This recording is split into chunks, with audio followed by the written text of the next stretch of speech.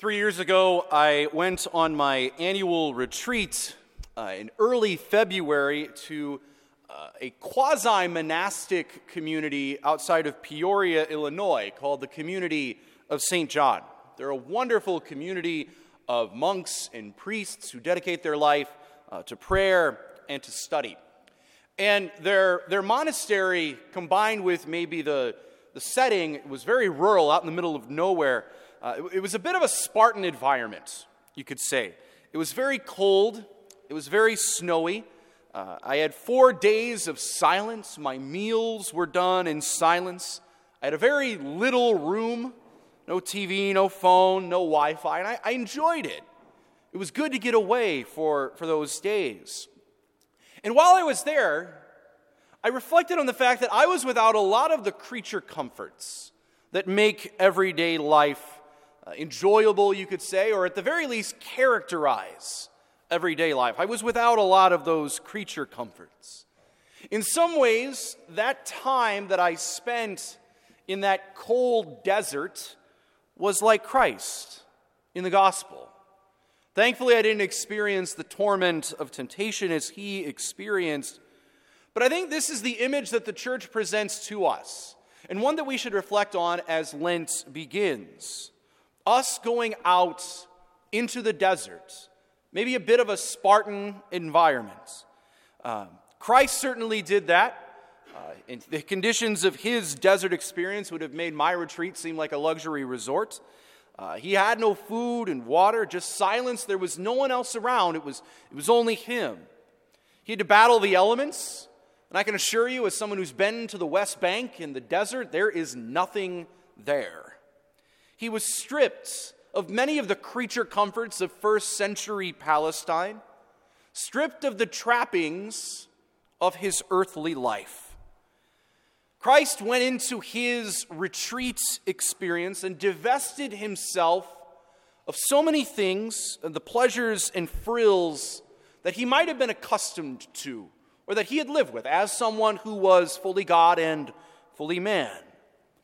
But without all of these things, with these creature comforts taken out of the picture for 40 days in Jesus' life, what did Jesus have left? What did he have left? Was he just a shell of a human being without those creature comforts, without those frills? No. Thankfully, he was not. He had his relationship and his bond with God, his Father, that he strengthened throughout that 40 days in the desert. And he, of course, offered his prayer and fasting for the good of others, and certainly to help him to be able to die on the cross for us. The experience of Christ in the desert, brothers and sisters, is an example for us in this Lenten season, where you and I are called to strip away some of the creature comforts, the externals, the trappings, the accessories and trimmings, in order that we might have maybe a little bit of a void in our lives. But hopefully that void is taken up by God and things related to him, our covenant, our bond with God our Father. Because when we shed some of these creature comforts, brothers and sisters, there should at least be something left for us. We should not become shells of human beings if we take away, one or two little bitty things in our lives. We've given up a lot of things in the past year or so, and you could say that we've experienced voids throughout that time. What have we done with those voids? What have we done maybe with that extra bit of time that's been available to us? Or whatever that might be, what have we done with the void and the space that is now available when some of our creature comforts have been taken away? Lent calls us to shed these trappings, to concentrate on the essentials, to concentrate on what is most important for us, to strip away these things so that we do not become too attached to them. If we are too attached to creature comforts, when we take them away, we don't have anything left. We almost get like withdrawal, like we get the shakes even. We've been living on bread alone. if we are too attached to earthly things.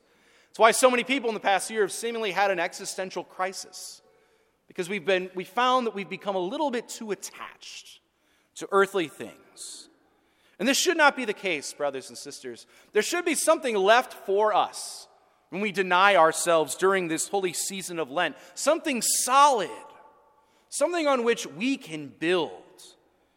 And we hear about the answer to it in our first reading, and even from Christ. It's our covenant. It is our bond with God.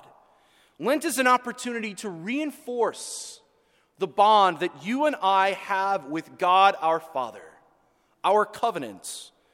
You could say the sign of that covenant with Noah was the rainbow. For us, the sign of that covenant, the thing that encapsulates so much of that covenant, is the cross. That is really our covenant with God. You can look at the cross and see pretty much every essential element of the Christian life. God enters into covenant with us because he loves us so much. That, brothers and sisters, is what we should be attached to. If our hearts are attached there, it's good. That's a good attachment that we should have, rather than on something earthly. We go without the peripherals and the trappings because they are secondary to the core of our faith, namely our covenant with God, encapsulated so beautifully in the crucifix, in the cross. We go through this time so we can work on that relationship, just as Jesus did. He went into the desert so that he could concentrate on what was most important, his relationship with God, his Father. He did not want to be too attached to earthly things, family, friends, and even food. He did not want to be too attached to them because his union with God, his Father, was more important even than that. That should be the case for us. So when we take away our creature comforts, accessories, and trimmings, that is what we should have left. Our relationship, our bond with God. So I want to encourage you maybe this week to look at something that we're giving up this Lent and ask for the grace not just to give it up for 40 days, but to grow in our detachment from it. Truly change our hearts. And hopefully God in his covenant will take its place. So let us renew our covenant, our bond with God our Father this Lent, so that we can be more attached to him than anything here on earth.